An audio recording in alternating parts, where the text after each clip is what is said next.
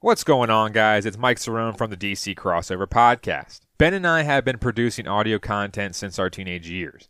But now, don't we wish we had the tools you guys have to create and distribute your own content? Let me quickly tell you about our new sponsor, Anchor. Now, if you haven't heard about Anchor, it's definitely something I love using. One reason, because it's free, people, F-R-E-E. As most of you may know, free is one of my favorite words, so don't get that mixed up. So no charge to start up with Anchor. Now let's talk about how easy it is to use. With Anchor, there are creation tools that allow you guys to record and edit your podcast right from your phone or computer. Super simple and super accessible from anywhere. Now that you recorded, how do you distribute to the streaming apps? Anchor does it for you, folks. Whether it be Apple Podcasts, Spotify, or more, they got you. Using Anchor, you can actually make money from your podcast. Straight hard cash, homie. Whether you have a handful of friends, family, or group that wants to hear your content, there is no minimum listenership. It's everything you would ever need to make a podcast in one simple place. Want to get started? Here's what you guys need to do. Download the free Anchor app on your phone or go to anchor.fm to get your podcast started today. Now back to our nation's capital with Cerrone and Simpson. Yeah, hung out with Pedro Severino and Juan Soto. Are you recording now? Yeah, well, maybe. Got to, took a picture with them and Kevin Long. Did they understand what you were saying? Any coach? Not a chance. Not a chance. I said, great season, boys. I'm glad you guys are on the team. Yeah, especially you, Juan. Not you so much, Pedro. Yeah, Pedro, thanks for being our third backup. Pedro just smiled at me. Andrew Stevenson was there. Oh, yeah? Big name. Rendon was there. I saw him walking around. Schurz was there. Did but Stevenson have like one good game? Yeah, he had a couple. He had a couple walk-offs, and that was That's it. Claim to fame? God, who else was there? One of the key booms, I have no idea how to tell them apart. Spencer or Carter, no idea. And Carter's the better one, right? I think so. Don't tell Spencer, though. Rendon was there. Schurz was there. Didn't see Strass. No Gio, obviously, this year. Nope. Wait, is he going to get – was he on his last deal last year? Yeah, I think so. So he's a free agent, I think. Someone's obviously. Yeah, someone's going to pick him up. But I think he's on the list of starting pitcher free agents. Kevin Long was there. So was good old Dan Kolko. Oh, yeah? Did you talk to the old reports? No. I didn't talk to the good old Coca-Cola Cole. I saw Dave Jagler there, the long face. He's a funny looking dude. He's got a big rectangle face. Yeah, he does. I heard you have an egg face, too. He looks like, I do have an egg face.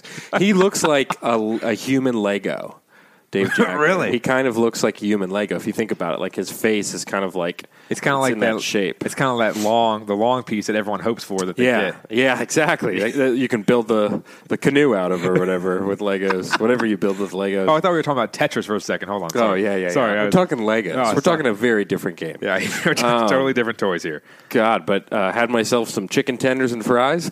Ballpark staple. How was it? How was it? Did they get charged? I don't even know what I'm asking. Did they charge you for that? Like, what was it?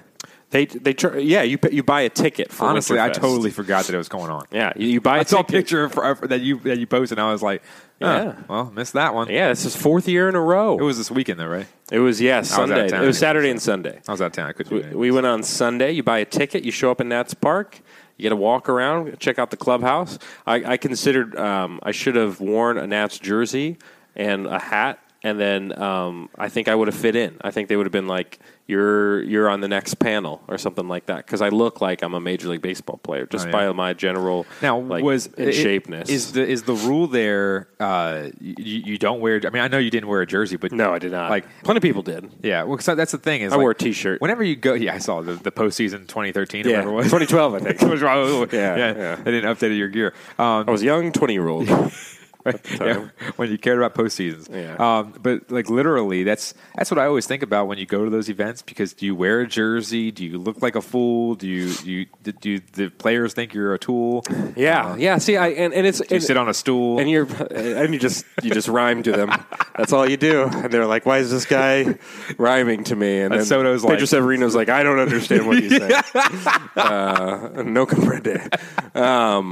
Yeah, it's kind of weird because so you can line up. You can either pay for the autograph table, which why would I do that? Yeah, let's be honest. Or you can line up for the photograph section, and that's what I did, where I stood in line and got a photograph with Pedro and Juan and Kevin Long, and it's a very quick interaction. It's one picture per like family, so you can't like suddenly be handing off 3 different cameras and 3 different phones. They say it's one phone, one picture. Yep. It's a quick, fleeting interaction. It's a quick handshake. It's a hey, how you doing? Boom, snap, you're out of there because they got to get that line moving. Yeah. So I asked Kevin Long. I said, "When are you coming out with another book?" Because he wrote one like 6 years ago, and I Googled it right before while I was in line because I was like, "I need something to talk to Kevin Long about." It's certainly not Nats hitting because we know how that went last year. Didn't go so well. And he was like. He's like, nope, that was a one and done. He's like, I'm not writing another book. And I was like, hey, you can write a book after the Nats win the World Series this season. And he was like, And then they were like, move along. Come on, sir. Yeah. Chop, let's go. There was an old lady who literally hugged Juan Soto for an uncomfortable amount of time, like a long time. I've always seen those people. I think it might be an older generation thing. Like maybe when they were older, they were like, if I let go, like... World War II is going to end or something like that. I don't know. They're like they were a little. I don't even know what that means. But, I was trying to comprehend it. Not comprehend it. I was trying to comprehend what you were talking about there. Like I don't know, but old people hug for a very long time. I don't think it's because they think, it's kind of weird. It might be like if they let go, their bones are just going to drop. Like they're like holding on to you for support. Yeah, they're literally like if I let go, like this is it. Like I'm going down. You're the only thing keeping me up right now. My life alert is still in the mail. But no Amazon Prime on that one. That's the weirdest thing. It is weird. You always see those type of people, and I'm not those type of people. Like they're a different species. Yeah, those aliens. Yeah, literally, they always, like you said, they hug an uncomfortable amount of time. Because the sole fact they sit there and they're like, "Oh, good to see you," and you're like, "Okay, good to see you too," and then you start to let go. You have that body embrace where you start. The other person feels like you're backing away from them, but then all of a sudden, like they're still like airtight, sealed, like a Ziploc bag. That's a very awkward situation. And you're just like, yeah, all right. And you start patting them on the back because our generation, we don't even like looking at each other when we say hello. It's a quick like wave or nod, nod. You move on. It could be a guy you've known 15 years. It's a wave and a nod. Older people, man, it's a hug, it's a shake, it's a tell me literally everything that's gone on in your life in the last 20 years. It's a wild scene. So they did that to Juan Soto. They were basically like talking to him. And he was like, I need to get the hell out of this I got some tenders and fries, ballpark style, the classic. Yeah. A little honey mustard. Now, was that included in the ticket? No, certainly not. Jeez. No, that was an additional $45.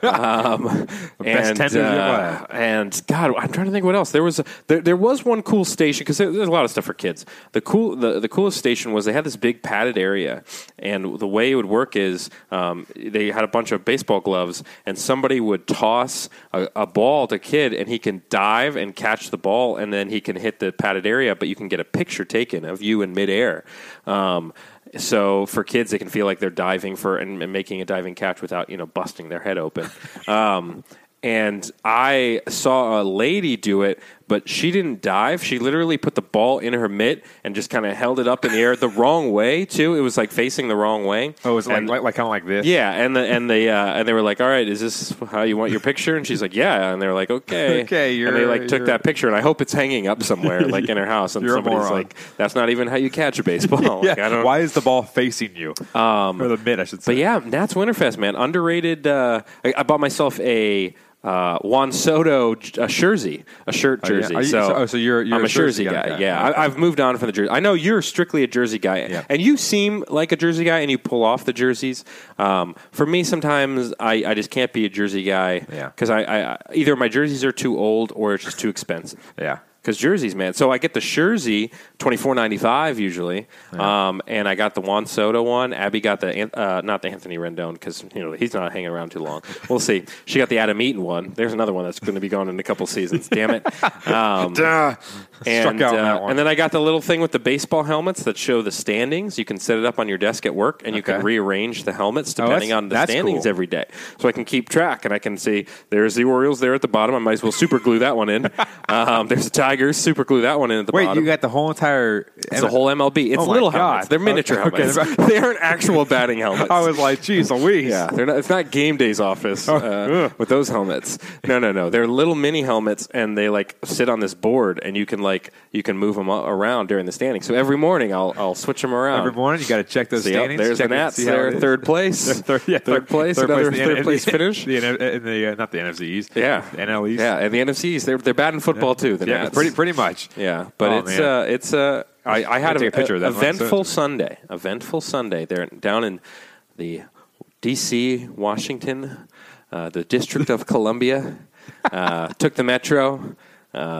The key for going... Oh, I also saw Audi Field for the first time. Because I'd never been inside Audi Field, but I saw it from Nats Park on some of the stairs. You can see it because it's only a couple blocks away, so you can see it. Looks pretty nice. I think we might have to do a little DC United crossover. I thought you were going to say you went inside of it, and I was like, I was very excited Much to hear too about far that, away for but me you to just walk. said you spotted it. I spotted it. I saw it from a distance, and I thought...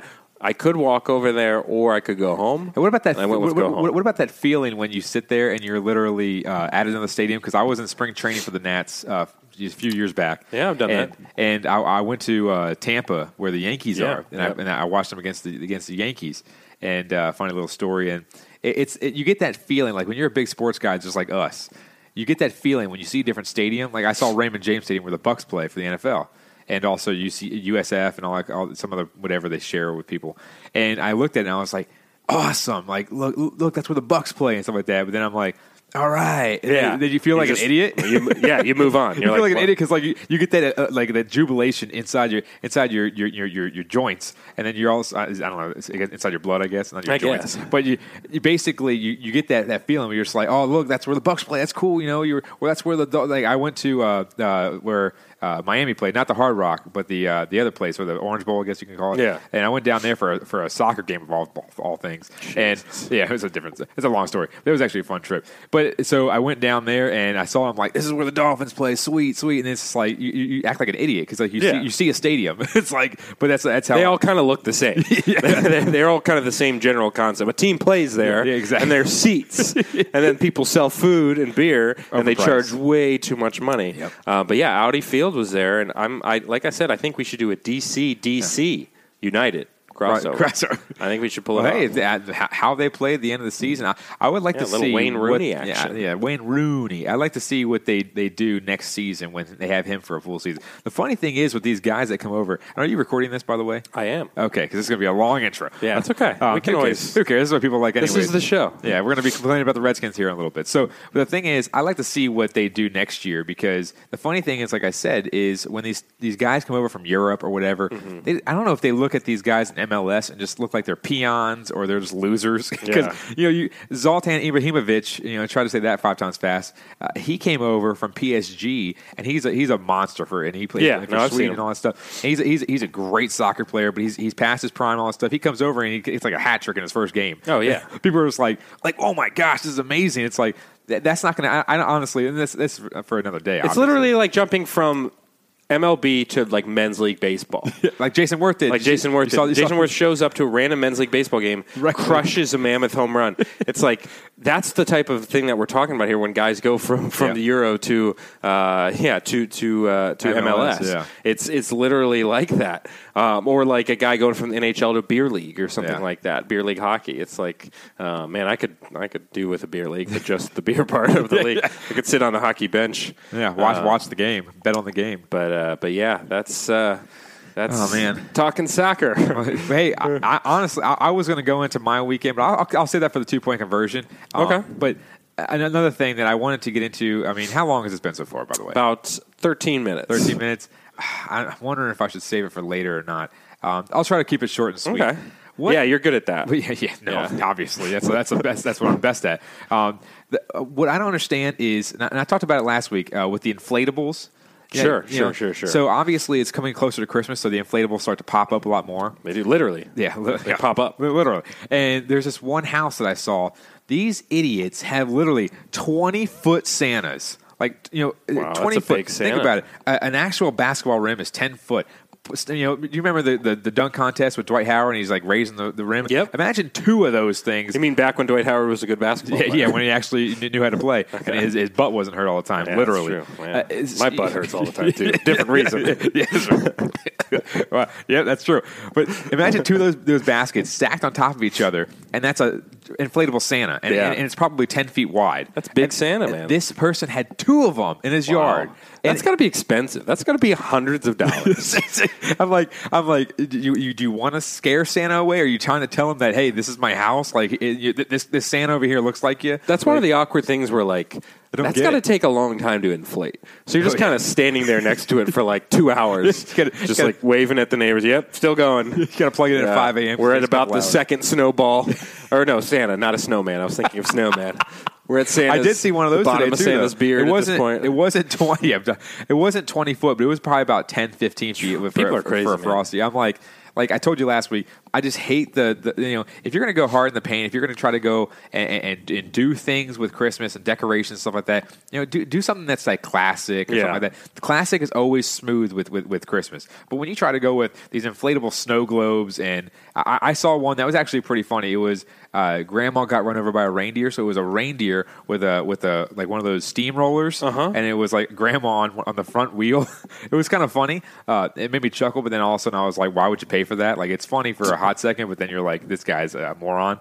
But it's just funny to me how they put all these stupid inflatables out there. I'll keep giving every single week. I'll give by the end of, I guess you say New Year's, because everyone's going to keep their stuff up. Still got a while. I'll find out, and I'll let you know every single week what other inflatables I see on the road. I appreciate that. All right, you ready to do this thing? Let's do it. It's a clown question, bro. And they're not even called Reese's Pieces. They're called Reese's Pieces. Reese's Pieces. They're pieces of Reese's. I'm a man. I'm 40. I'm not a kid.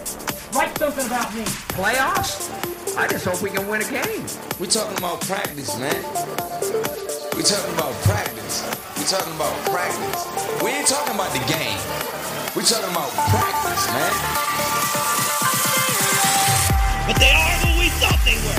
And we let them off the hook. This is what's great about sports. This is what the greatest thing about sports is. Hello? You play to win the game.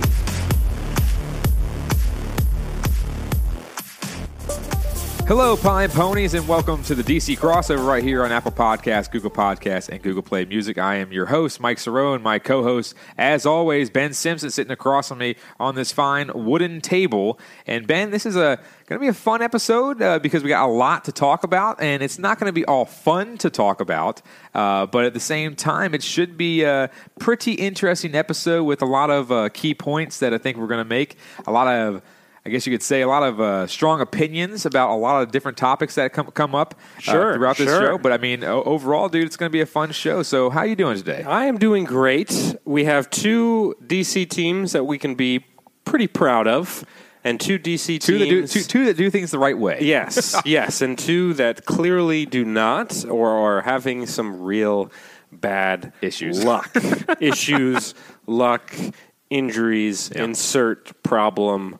Here, that is what we're seeing, and it all starts with the team that we have dedicated many an hours speaking about, and we literally dedicate most of the show to this team. Yeah.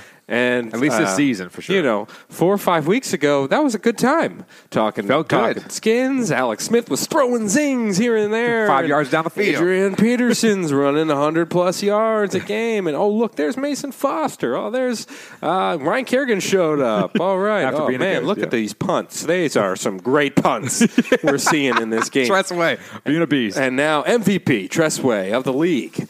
And now the season is in shambles. Yeah. It is in shambles. It is like any diet I've ever been on. Yep. It's failed. I usually don't diet, so I can... Any workout plan I've been on, it's failed.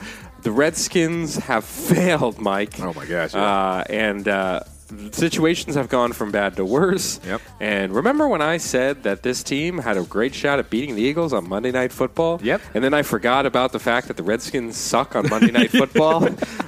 Yeah, remember that? But yeah, you had the pleasure of watching every minute of this game. I have only seen highlights and stats and kind of read about it extensively. But you got to actually witness this debacle that is the 6-6 Washington Redskins now. Yeah, and that's the thing is that I watched it, and the overall, Colt McCoy, God bless his soul. The guy, he has great demeanor, very nice gentleman. Whatever you want to say about him is fine and dandy. But healthy Colt McCoy is not something that you can say about him. When he came in for Kirk Cousins a few years ago, he won on surprisingly Monday Night Football against the Cowboys, and then all of a sudden he comes in after Alex Smith goes down, and he gets hurt again. He got hurt after however long it was. I think it was after the Cowboys game he got hurt that season, and then all of a sudden this season you see him go down with a broken leg. And I mean, it's kind of weird. It must have been like a stress fracture or some crazy thing, because they're saying now the update today was that he's going to come back after 3 weeks, 3.5 or 4 weeks or something like that, which makes zero sense why to bring him back, because we're going to lose anyways. And then all of a sudden, you see him walk in and stuff like that, and they said he was trying to plant. He just said he couldn't do it. Like, I mean, everyone's thinking that, it's a broken leg. Like, I don't know what considers is to be told a broken leg. Like, how is a broken leg defined? But, when Alex Smith is on the ground and his leg looks like Gumby, it's different than, when like Colt McCoy's sitting there trying to cut and stuff like that. It's like a little bit different. But overall, my initial thought was this season, initial thought I should say after the game, is this season's over. I mean, you like people are trying to say, and I know EB from the Sports Junkies on 106.7 was trying to say it yesterday as well. He was trying to say that basically you can't wave the white flag, you can't give up on the season, but you can just hear it in his voice that he knew the season was over, because you cannot go. I mean, people are saying, look at Nick Foles. He brought their defense last year was phenomenal. Their defense held people and was dominating people left and right. You had Brandon Graham, you had Fletcher Cox, you had these guys. I mean, they have him this year, but Brandon Graham's been beat up, and it's like, yeah, Nick Foles, he's somewhat of an experienced veteran, but you can't go out there and say that, we have a shot with Mark Sanchez. Who in the hell thinks that? Like, that's the dumbest thing to think, because you don't have a shot with Mark Sanchez. I mean, obviously he's only been here for 13 days or whatever the heck it's been. But it's like, I mean, let's be honest here, dude. This is just a lost season, and people are saying, well, they shouldn't tank because there's still 4 games left and they're still in the playoff race. Do you really want to go to the playoffs and play the Bears when Trubisky is healthy and Khalil Mack's out there, and Khalil Mack might break Mark Sanchez's leg? It's like, would you really want to see your team go to the wild card? And because they're probably not going to win the division now, obviously, but if they go to the wild card, say they make the wild card, do you really want to see them go out there and get demolished by either the Bears or the Cowboys? Because and I gave them a good shot to beat the Cowboys. I actually predict them to beat the Cowboys, if not for those 2 stupid plays by Amari Cooper. But literally, you see this and say, do you really want to see them go out to the playoffs and get demolished on national TV in the playoffs? I don't think so. No, I don't think you do. And it was one of those situations where, all right, Alex Smith, you're in the driver's seat in the division. This team's got a good shot. Alex Smith goes down, Colt McCoy's in. You go, okay, this is, not ideal. Maybe Colt McCoy can help us make at least a run at this thing. He's been in the system a while. Colt McCoy goes down. There should be no positivity from Redskins fans in this situation. Now, there's a reason why Mark Sanchez was sitting on his ass and wasn't working with an NFL team at that time. It was because nobody wanted Mark Sanchez. Mark Sanchez was not a hot commodity. A hot commodity, exactly. He was not a hot commodity for a backup quarterback. He was obviously not a hot commodity for a starting quarterback. He was a Band-Aid for teams that needed him, and the Redskins applied that Band-Aid here, and that's, I guess, going to be their guy. Now, I know they signed Josh Johnson, I believe? Yep. Former number 1 pick, 6 years ago, 7 years ago? Not number 1 pick anymore. That? He wasn't even a number 1 free agent. So now your team at one of the arguably the most important position on the football field, you have Mark Sanchez and you have Josh Johnson. That is what you have right now. Fantastic. And that we'll let the the talking heads and analysts kind of talk more about, should the Redskins get Colin Kaepernick? That's not really our show. We're not a political show. That's not really what we're going to talk about that. But we'll talk about what they have right now. Who cares? Well, yeah. If we got Colin Kaepernick, it's like, who cares? Season's still done. It's not like Colin Kaepernick. He hasn't played in years. Yeah, he hasn't played in seasons. It's not like he's going to come in and save the Redskins. So, but anyways, you've got a situation where you have Mark Sanchez as your starting quarterback.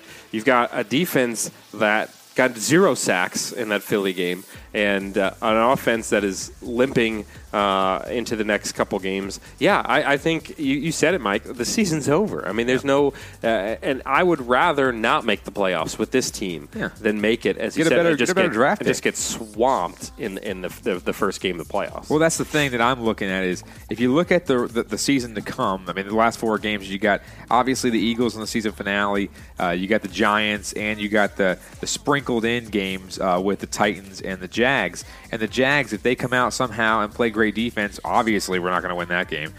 But then obviously the Titans game, that's a possibly winnable game. They're like they're about like an up and down team, and then the Giants is winnable. But it's like, why would you want to do that? Why can't you just? I know you don't want to tank.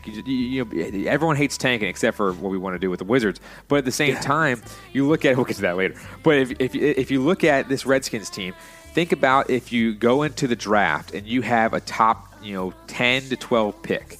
Now that's going to be something viable. Obviously, with 6 wins so far, say you go 6-10, you can get with 6-10. Most likely, it's going to be around at least the back half of the top 10, if not 10 to 15 range. But that's the thing is that I look at it and I'm like, why don't you go out there? And they keep saying you need to get a quarterback. You need to get a quarterback. Why do you need to get a quarterback right now? Because the quarterbacks out there right now are not that plentiful. Obviously, the ones that are going to come out are not fantastic options. Like, why can't you just go and see what you? It's obviously, you're going to need somebody to play quarterback. And if Colt McCoy's going to come back in 4 weeks or whatever it may be, hold him out, let him rehab, and let him come back and be the starter. I don't care. I mean, sign up for a minimum or whatever it may be.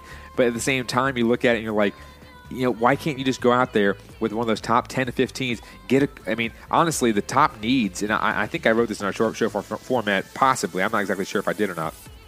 But the needs, and I didn't. Well, anyways, I'm going to go into it right now. The needs, and I think the top 3 needs, and I was talking to myself today because that's what I do all the time because I have no friends, is really when you look at it, they have to get, I think, O-line depth, obviously, but I think that could be in free agency as well. They have to get O-line depth, no doubt about it. And I think they should re-sign Jonathan Cooper because he's definitely a good backup.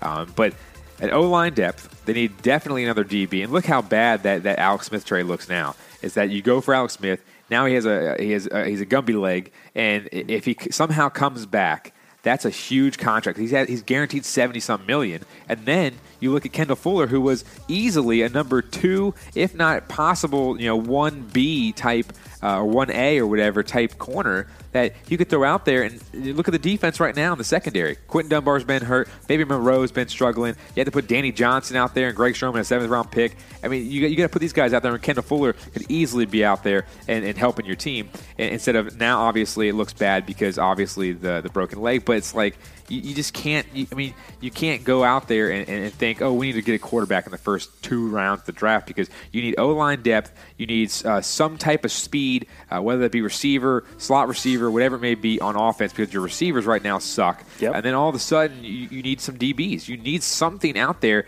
And the D-line, great. You can try to get something for depth in the D-line because obviously you got Ioannidis Payne and Allen right there. You don't really need to invest in the first-round pick in that right now, but you need depth. And you need to get something in free agency because when they ignored the guard position this past season, it was detrimental because you had to go back out and get Sean Laval, who you got rid of. And Ari Kwanjo, I don't even know if he's going to be on the team anymore because that guy sucks because he never gets on the field. And when he does, he sucks. So it's like you need to go out there in free agency, make some moves as much as you can. That's at least I guess you could say average to slightly above average because you don't have a lot of cap space, obviously. But you need to go out and get some guys because right now, that you're wasting the talent And of some of these younger guys and their younger rookie deals, Ryan Kerrigan's getting a lot older. Obviously, we saw that in the first half of the season so far. Trent Williams, he's getting banged up left and right. I think he's 31 years old. Your star players are getting a lot older, and you're losing time, and then you have to rebuild even more. So that's the biggest deal, I think, in the draft. Yeah, and another thing is you're wasting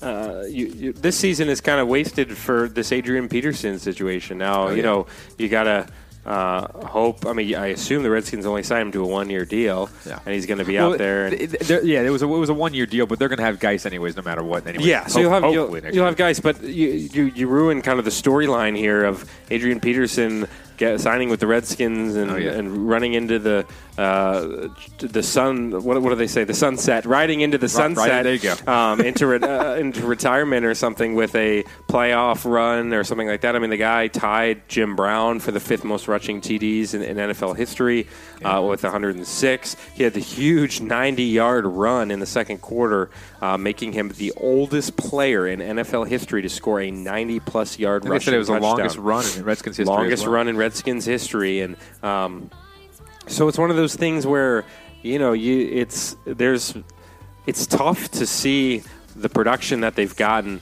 The gamble paid off with Adrian Peterson. The gamble has not paid off anywhere else on this roster, unfortunately. For the most part. The poor guy too. I mean, it's kind of hard for me to say poor guy, but the poor guy is doing jump cuts left and right behind the line of scrimmage because he can't get an opening.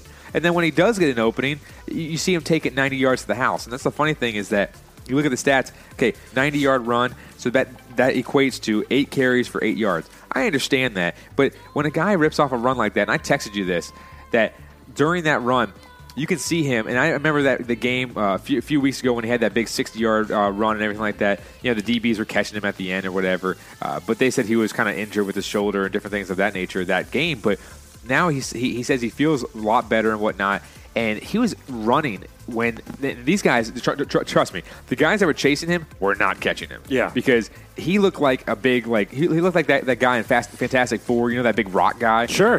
He was running big rock guy. That's what he's known as. Yeah, exactly. Thank you. I knew I remembered it. And he was running like this, right? Like he was just like a big, bulky guy. And you think that, one of these DBs that runs like a 4.5 or whatever. They almost always catch up to the running back and eventually. No one was like, it was like literally they were just like running in stride together. It was amazing. Guy's incredible. And I just looked at it, I'm like, how do you get a run like that? And in the second quarter, and then all of a sudden you see him get 8 total carries after that, or not after that, but in total besides that run. That's embarrassing, and that's what I'm going to go into, and I'm going to start saying we're not going to keep getting into the Eagles game and all that stuff because the Eagles game sucked. Yeah, there's really nothing. There's no positives, up, down report, stock report, any of the stuff for this game. The stock report is down. The Redskins season is down, but we can get our thoughts as from the fans' perspective, especially someone like Mike Diehard.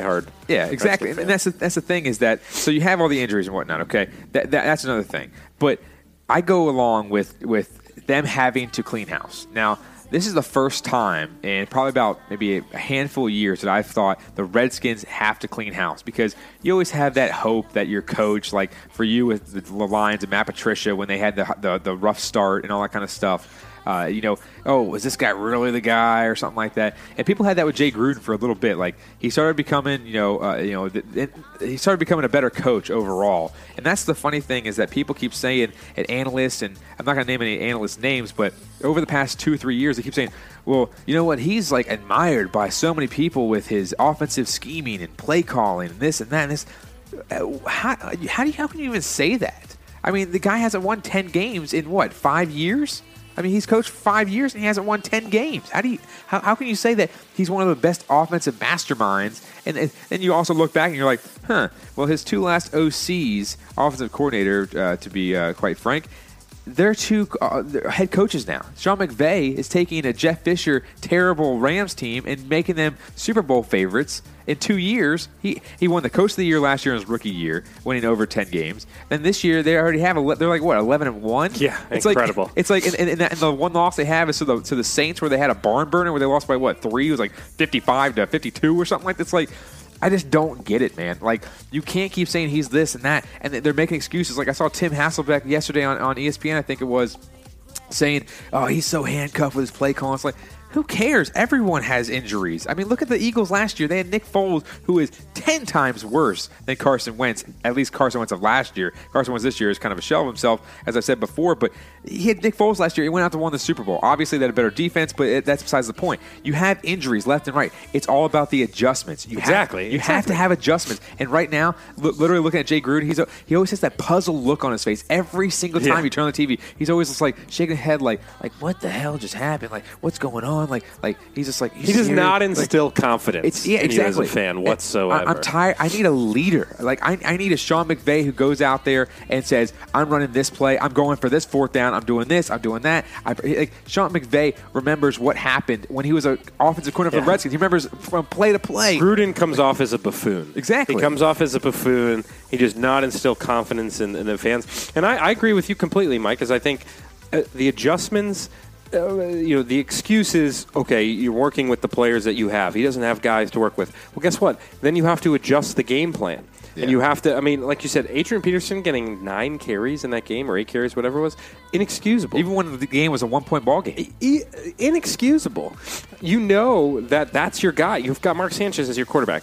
You're not going to be able to, throw the ball through the air, pass-heavy offense, really, for the rest of that game. Yeah. It's Mark Sanchez. It's just the guy hadn't started a game since, 2015. Dude, there was one pass that he threw that I tweeted about it, and I was like, this is unbelievable. Like, he threw the ball, and it went out of the TV screen so fast. I was like, wait, is he throwing this to, the moon? Like, it was the weirdest throw. Go ahead. Sorry. No. I just died laughing. But that's the guy. It's Mark Sanchez. So your option on offense, and I know you can't just run the ball every single time, but at the same time, run heavy defense, run heavy offense. That's what it's got to be with Adrian Peterson and these types of talent. You got to be able to or adjust to what's happening. It seems like the Redskins and Gruden go into these games, and this is the script for the game, and we're going to follow this exact script. We don't care about what's going to happen in the game or what's going on right now. We're just going to follow this script, and hopefully it works out. You can't do that. Some of the best coaches in any sport are the coaches that can adjust to what is happening on the field and make those decisions and change the game plan, and that's how you win football games. That's how you win basketball games. That's how you win baseball games. You have to be able to adjust, and it seems like Gruden is not a sharp enough guy to make those types of adjustments. Yeah, and that's the thing, too, is that I looked at it, and you literally look at how the Redskins came out. And don't get me wrong, I'm not a Monusky fan. I'll get to that in a second. But, they came out and they adjusted a little bit, and, they only let in 14 points in the first half after leading that offensive touchdown for the Eagles on the defensive end.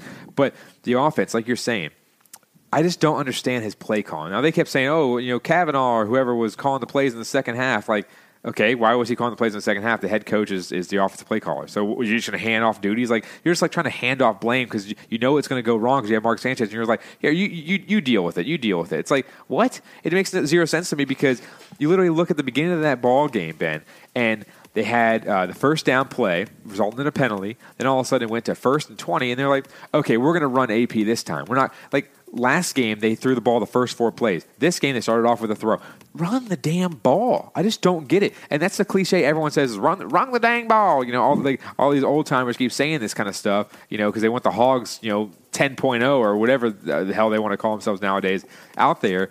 It just makes no sense to me because you can't sit there and say, AP, 1st and 20 here. Let's go in a inside zone from the shotgun. Everyone keeps saying that, and they just don't get it. Why are you running him from the shotgun? You're making him run an extra 3 yards or so, 3 or 4 yards. Just doesn't make sense. To get to the line of scrimmage. It's like, why? Put him in the I formation. Get Ryan Anderson or get some goon out there just so he can hit somebody. Just tell this guy, I want you to run straight and hit somebody. That's all I want you to do. And who cares if it's a guy on the practice squad or somebody will want to get paid just to go out there and hit somebody as a fullback. Who cares? They're like, oh, they don't have a fullback, so they can't do it. Okay. I'm sure there's not a guy big enough out there that can run straight ahead into the hole they're supposed to be at. It makes zero sense. And that's the thing that really kills me is that they just don't call the right plays for the personnel they have. They don't game plan as well as all these analysts say they do because they're making excuses for him. And that's the thing is because he's a nice guy, I'm tired of everyone saying, oh, he's a nice guy. He's a nice guy. Does everyone think Bill Belichick's a nice guy? No, he's an ass. Okay, so he's an ass, but he goes out there and wins football games. Do you think what's his face?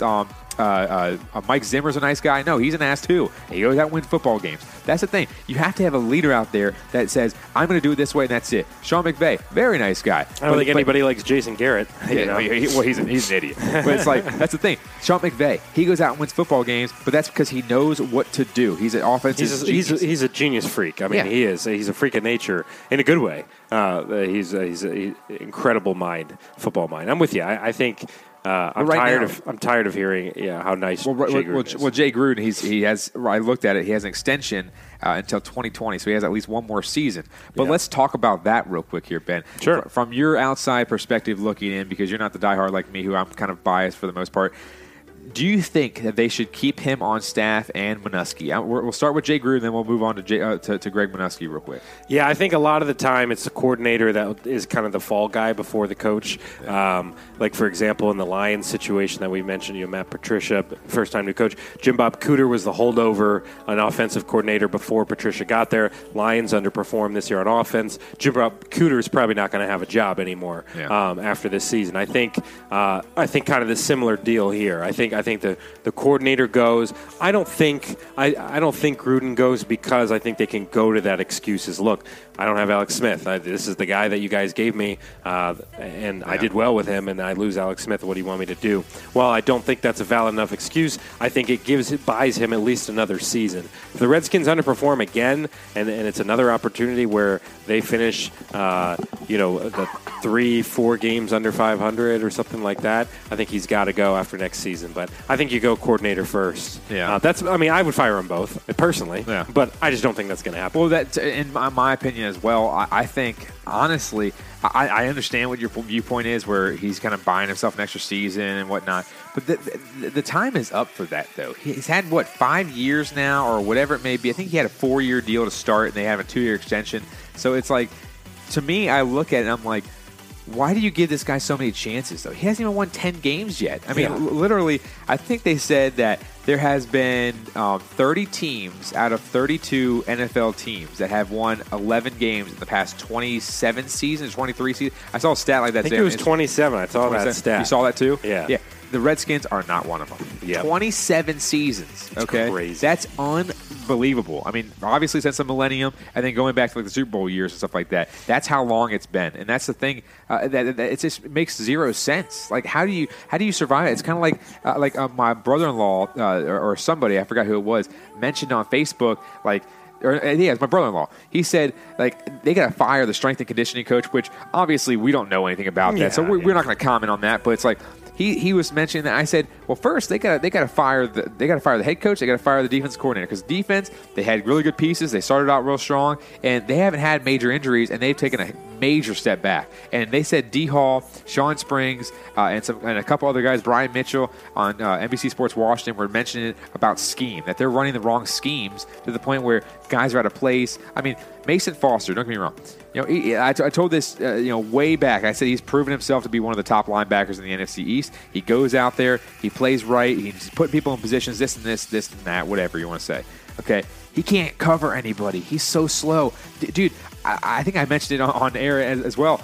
I went on Madden 19, just to see what they had him as speed rate. And I said, he's probably like an 81, 82. He's a 75 speed rate. That's like a lineman, dude. Yeah. Like, he is so slow. I could get close to 75. I'm pretty sure I could get close to 75, too. It's like, literally, he is the slowest guy. He knows where to go, but he can't get there. That's the problem. And I look at it, it's like, Zach Brown's the opposite. He can run side to side, or sideline to sideline so quick. But he can't cover a beach ball thrown at him. Like, that's the thing, is like, you just don't get it. And that's the thing is, you got to play to your strengths. If you're going to go out there and have Josh Norman out there, why are you having him do press coverage and man-to-man coverage when you know he's a zone corner? I just don't get it. Like, he's supposed to be your best defensive player, and he's out there running man-to-man, and he got burned a couple times this season because of that. It just makes no sense to me. But I think, honestly, like you said, Jay Gruden, he might get a pass, but Greg Minuski, you just can't have that. And they, you know what they did? They missed out because Wade Phillips,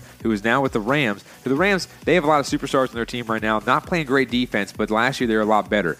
Wade Phillips is one of the proven defensive minds out there. Oh, yeah. You need to have one of those types of guys. Like, I would even think about having Rex Ryan having him back. Who cares? Try something different. Like, have a guy that's out there who knows what he's doing. Because right now, Greg Manusky, I just see this so many different schemes and play calls that are just like, why are you blitzing on, or why are you playing prevent defense when you're up by 10? With 10 minutes to go. Like, why are you like? It's just they're playing so safe and stuff like that. Be aggressive. Like, we can like the Eagles did last night. They went for a 4th and goal from like the 2 or something like that, or whatever it was. And Ryan Anderson came off the edge and blew it up. Great play by the Redskins, but at least they went for it. At least the Eagles went for it. Like, you need somebody like that, and that's what I keep saying about Jay Gruden. You need a leader out there. Like, they even mentioned it on the radio today, partially about should they have somebody else come in, possibly from college. And I think, well, if you're going to go that route, you got Kyle Shanahan, you got Sean McVay, a couple other guys that are younger sprinkled in there, but those are the 2 main guys.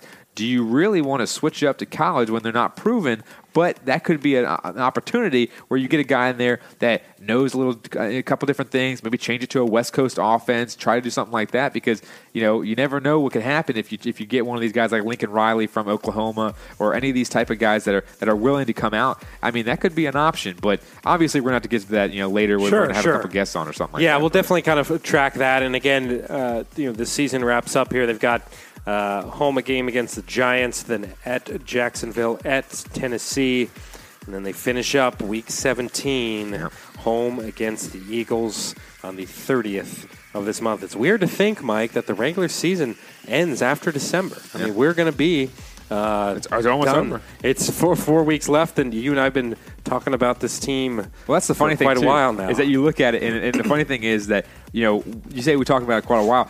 The weeks have flown by because they've been losing. Yeah. When we win, we bask in the winning and all that kind of stuff. But then they've lost 4 of their last 5 games. From going 5-2 to then you lose 4 of your next 5. Like, that's just embarrassing, honestly. It is. Let's get real quick. As we're going to end this segment here and wrap up, let's get a couple quick initial thoughts of this Reuben Foster signing. Obviously, people who don't know out there, Reuben Foster, former Alabama player. He actually played with Jonathan Allen, Ron Payne, and Ryan Anderson, 3 Alabama guys, and Sean Dion Hamilton, who's also a draft pick of the Redskins this past year as well. He actually got picked up by the Redskins. Obviously, this is kind of old news. It's kind of late last week, but obviously this is our first chance to get to talk about it. He actually was in domestic violence a case, I guess you could say, where he got arrested, but then his girlfriend, on again girlfriend, he ended up getting her statements were recanted, all this different type of stuff. So the Niners ended up releasing him. The Redskins picked him up the next day. Bunch of backlash. I'm sure everyone out there's heard about it. But our initial thoughts, and Ben, I think I can speak for you as well, and I'll let you get a quick second here in a minute. Sure. My initial thought real fast, and I think we're going to agree, is domestic violence, obviously, hitting a woman or anything of that nature is unacceptable. That's obviously not what you want to do. And if you're raised right, some people aren't raised the right way because they don't have the privileges like some of us do with 2 parents in the home and a good, stable lifestyle for the most part. But literally, that's one thing in the world today, at least in the United States today, where it's so frowned upon that people lose jobs for it. People, especially in the NFL, look at Ray Rice, for instance.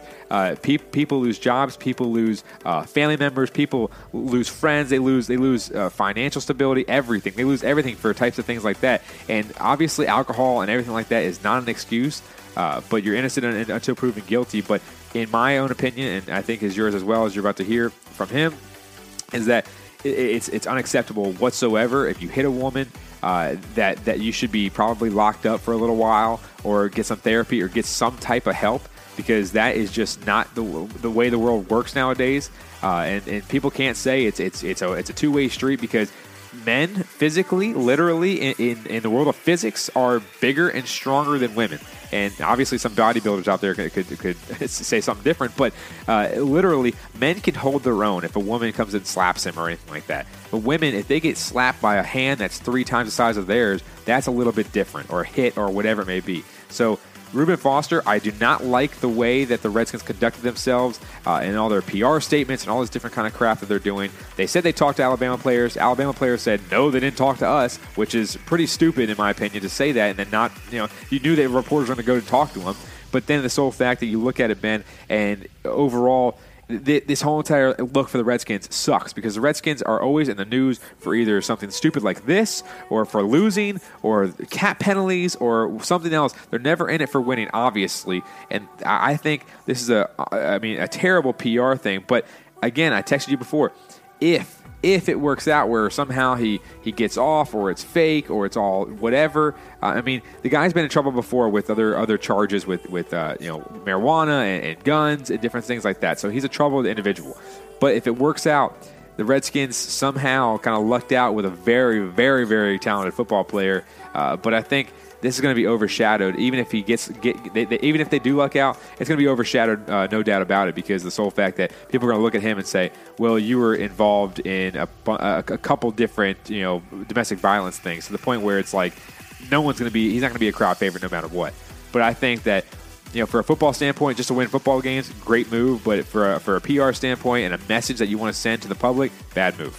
Yeah, I agree with a lot of what you said there, and I think a lot of it comes down to the Redskins just having to be thinking not just football, but actual PR and reputation and things along those lines. I do personally think that we have to examine the situations individually and separately. You can't compare Reuben Foster's situation to Kareem Hunt's situation or Tyreek Hill's situation, or every situation is different. And I think a big problem is when people lump things together. Like if anybody lumps this Reuben Foster deal with a Kareem Hunt situation, those are two completely separate situations. Kareem Hunt, there's actual video evidence of this happening. We've got, there's a lot different to that with Reuben Foster. The Chiefs tried to actually cover that up. Yeah, which is an entirely other issue there.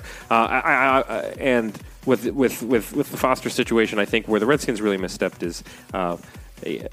Whether or not they should sign him is one thing, but an entirely other deal is, as you said, the PR disaster of coming out and saying, "Oh yeah, we talked to all of his teammates at Alabama, and they all said he was a great guy and vouched for their character, vouched for his character and things along those lines."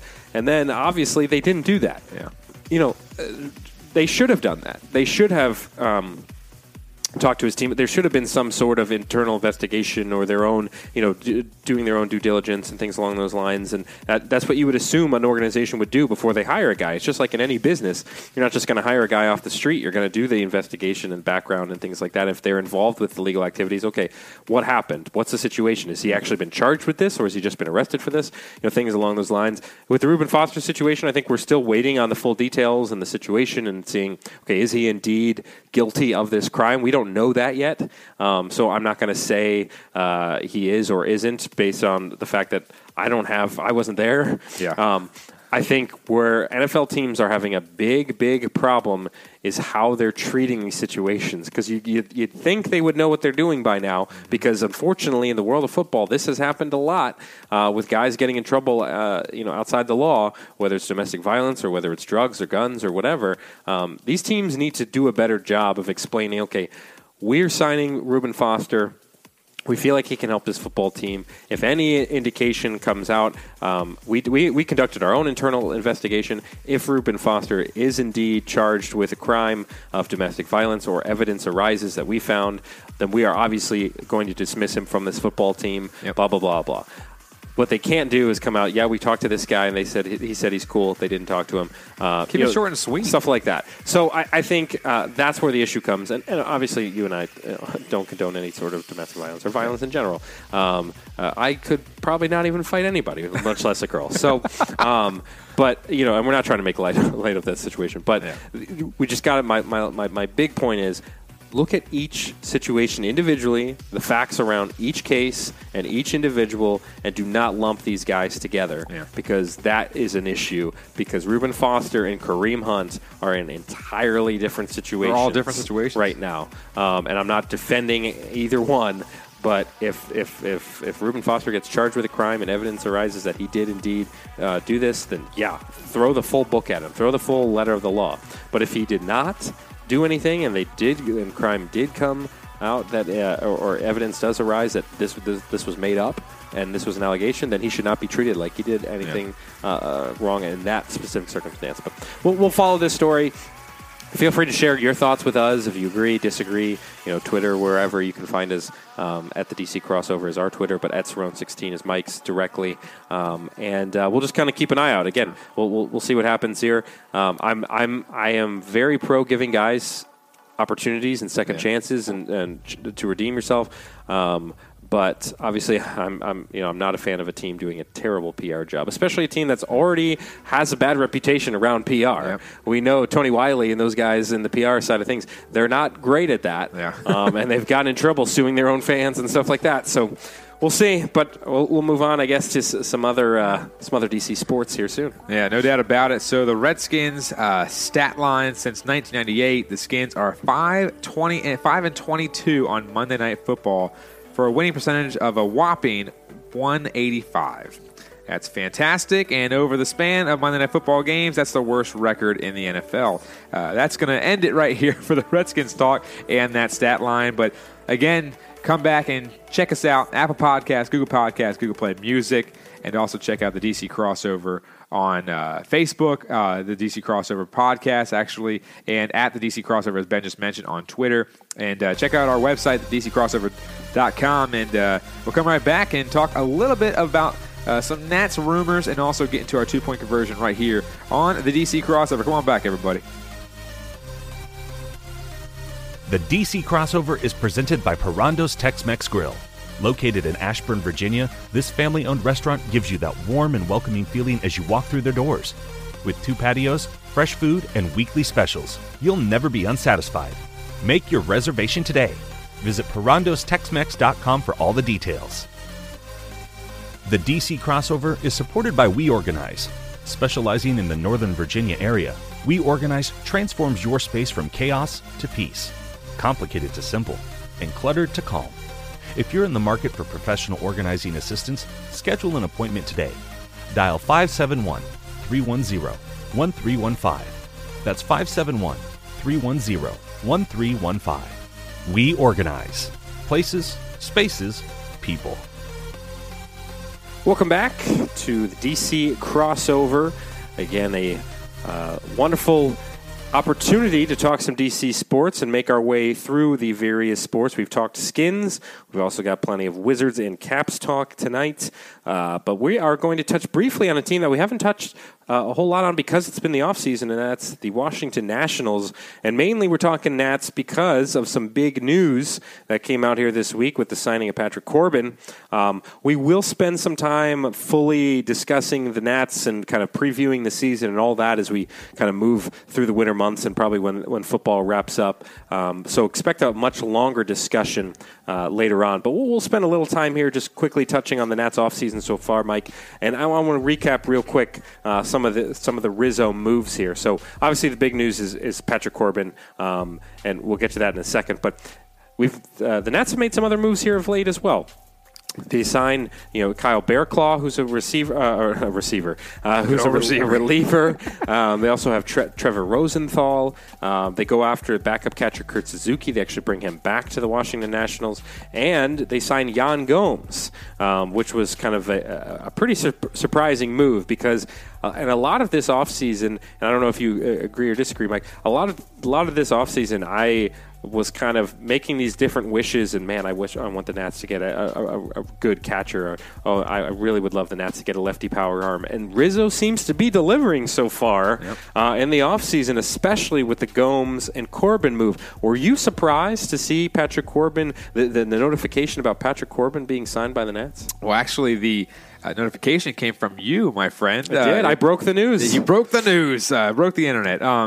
Yeah, I was very surprised because obviously this is a time where you see some different little sprinkles of moves from teams. Because obviously once the season starts coming closer and they have different meetings with GM, stuff like that, that's when they start to talk and whatnot. But I heard today, right now, I was recording this on Wednesday, that Mike Rizzo was asked by the media what's going on? Like, how are you doing all these moves? And he's like, well, honestly, my front office right now is very impatient, so we want to get things done. And that's what he's been doing over his tenure with the Nats, is that really he does things and just wants to get everything done and settled before the season starts so they're prepared. And that's something that he's known for. And that's the biggest thing is, with this Corbin signing, obviously, as you say, I won't get way too into it, but he's a big step up because he's a hard-throwing lefty, has a wicked slider, and that's the biggest thing is that's what they needed. Gio, he was on his downfall a little bit, had a great year last season.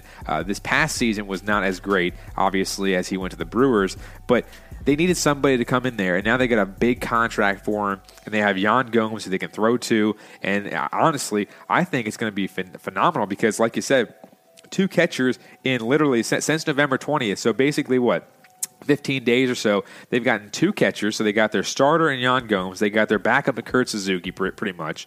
And right there, Yan Gomes, I told you this, they're going to go for a hardcore defensive unit at the catcher spot because Kurt Suzuki is one of the best framers in the game. He also has a decent bat. He's going to go out there off the bench off the bench kind of, I guess you could say. But he's also going to be the backup catcher. I'd say maybe if Yan Gomes can stay healthy, Kurt Suzuki might go out there for 35 games, maybe a little bit more than that. But literally, Kurt Suzuki will go out there. He'll probably bat most likely 260, 270, somewhere in that range. Get a nice double here and there, and him and Yan Gomes not a great batter, but they'll go out there and they'll give you some solid bats in the end of the lineup near the pitcher spot and try to protect that pitcher spot for a little bit. Here and there you might see some flashes from them, but they're defensive catchers, and that's what they wanted. They don't want this high power because they know they got Soto, they got Trey Turner, they got Rendon, they might have Harper, we'll see. But literally they got these guys in the lineup right now. Hopefully Ryan Zimmerman goes and passes out in a dumpster somewhere. But literally, that was kind of harsh. But yeah, whoa, Jesus. Sorry. Wishing death on the guy. Oh, no, I said pass out. So sure. In Nicaragua or something like that. But it's somewhere far away. But literally, that's the thing is they got these young guys with some hot bats that aren't the best defensive. Like Juan Soto, he's playing a different position, not the best. Trey Turner and Anthony Rendon, really two great defensive fielders. But then you look at some of these guys like Victor Robles. He's going to be good once he gets a little bit acclimated to the big leagues because he got hurt last year when we thought he was going to have a lot more progression last year. But overall, dude, they went defensive with the catcher. I love the moves because I love Kurt Suzuki. I used to love him way back when he was with his 10th team. But literally, I think honestly those 2 moves are more impressive to me than even the Corbin moves is because obviously Corbin's going to be the third guy.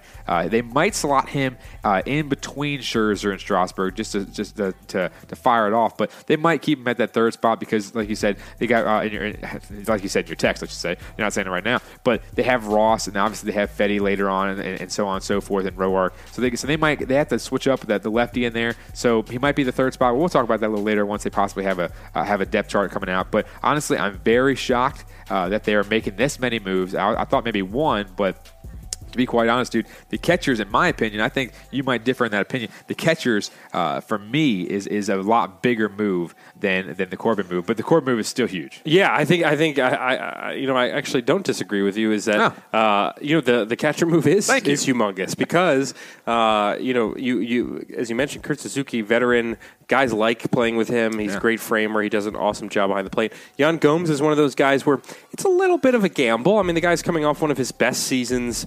He was an all-star last year, but he's a catcher, and catchers are kind of streaky. Is he going to hit 20 bombs? Is he going to hit over 260? I mean, we'll see, but I'm rather they take a chance on a guy like that than bring back the corpse of Matt Wieters, who was just god-awful last year. And then Pedro Severino, like who a just walking stick bug. Yeah, exactly. And Pedro Severino, who's never really gotten a full shot and really hasn't performed that well, except for the playoffs a couple of years ago and things like that. Yeah. But I think I'm just very surprised that the Nats have made these types of moves this fast. Now, the remaining questions are big. One is the Nats definitely need a left-handed hitting infielder to back up Ryan Zimmerman and hopefully replace him. Matt Adams was that guy last year. Adam Lind was there the year before. They need a power bat lefty at backup for first baseman. So we're waiting to kind of see what they do there. Maybe add another arm. There are still plenty of arms out there now. Maybe you're not going to get the best arm possible, but there are plenty of options at the reliever, in the bullpen, or as a fifth starter to possibly go after for the Nats. So, and then the biggest question of all, Bryce Harper. So, you got to assume that the Nats are going to meet with Scott Boras next week at the winter meetings in Vegas. So you got to think that they may talk to Harper as well. I think I've read different opinions here and there. I think you and I, our personal opinion, we've talked about it, is if the Nats don't re-sign Harper, it's not the end of the world. There's still a lot of guys there. Same thing there's still a lot of good talent left. Young, exciting talent and this is going to be the future. Obviously, if the Nats are able to bring Harper back, that's fantastic. I mean, I'm not going to be upset if they bring back Bryce Harper, who's a once in a generation type of hitter. But having Juan Soto, Victor Robles, and Adam Eaton being your outfield, that's not a bad outfield. Yeah. Especially because Adam Eaton, we know, can perform really well. Juan Soto had a fantastic season. As Victor, you said, Victor Robles, that's a guy that we're still kind of waiting to see, but he's supposed to be a pretty great guy, performer. Maybe the Nats go get another outfield or something like that. The Nats are going to be okay if they don't bring Harper back. I don't know. I've from the beginning, my personal opinion had been that the Nats were going to be able to bring him back.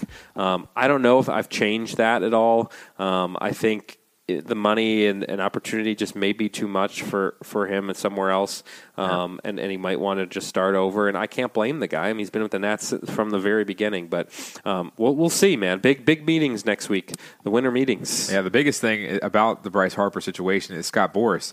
And people don't know who Scott Boras is. He's actually Bryce Harper and basically everybody's pretty much everybody's agent. Every premier player exactly. this day and age. And that's the thing, is that he basically is the lead consultant for Bryce in this situation, because he keeps trying to test the market and do this and do that, and he thinks that Bryce can get upwards of $400 to $500 million, and that's going to be the deterrent, because honestly, I think Bryce, no matter what, was probably going to decline that offer because he had no opt-outs and all that kind of stuff. It was a qualifying offer. They just threw it out there, just throw it out there.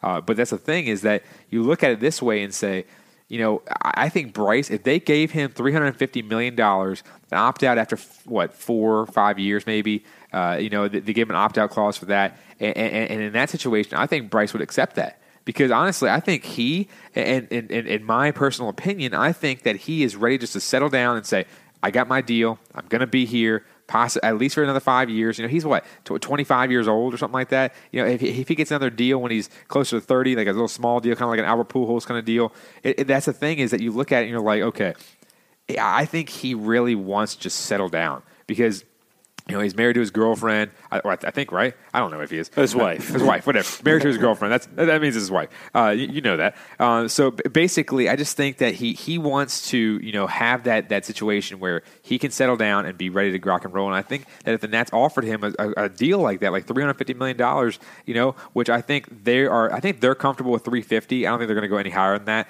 honestly, when the new deals start to rise. But really, when you're looking at it, like you said, we think that the world is not going to end, because right now, with their starting lineup in their depth chart, they got Michael Taylor, who is a serviceable guy. I mean, he's not a starter, in my opinion. He's like an up-and-down hitter, but he's a pretty damn good fielder to have on your bench, and that's going to be a pretty good situation, who can also run, by the way, in a pitch-running situation. But sure, I mean, literally, the second base is kind of a hole right now. We'll have to see if Keyboom comes up and see if he wants to start out. They might keep him down in the minors again, maybe pick him up a little bit later. But they got Howie Kendrick, who got hurt last year, and when he got hurt, he was hitting 315 or something like that. And he's a great hitter. He's not the best second baseman, but I mean, Daniel Murphy wasn't the best second baseman. I called him a cow at one point, because and my family still recognizes when I said that. But he is. He runs like a cow. He's not fast. So put it that way, that you got a lot of these guys, and I'm looking at the starters right now: Scherzer, Strauss, the number 3 hole. role is now obviously filled by Corbin, Tanner Roark, and Joe Ross, because now Joe Ross is coming back from injury. So I think the biggest thing is, like you said, they got to pick up some bullpen help, and I think possibly some more bench help will be the biggest thing. But so far, they filled the catcher spot. They got a third starter. And, their lineup is pretty much stacked right now if everyone can stay healthy. So right now, I'm actually looking for the Nats to win 90-plus games this year, make it to the playoffs, and hopefully they can win that first series. Yeah, we'll keep an eye on the offseason here, especially over the next month or so as possible different moves are made. They got us something to talk about, which is fantastic. Yeah, that is very exciting for that as well. So, again, we'll be diving into more of like a position by position and previews and things like that as the months go, as we approach baseball season. But let's move on quickly to 2-point conversion. So Mike, I already kind of had, and this is the segment where we discuss different things that are going on in our lives outside of sports. Now, mine kind of actually had to do with sports because I talked about it earlier, going to Nats Winterfest, enjoying my chicken tenders, and saying hi to Kevin Long. But so talk about his book. Yeah, talked about his book. So that was kind of my. I would have loved if he said, "What part did you like?" Yeah, exactly. If he had asked me that, I would have been stuck. all the chapters. I literally was Googling it in line.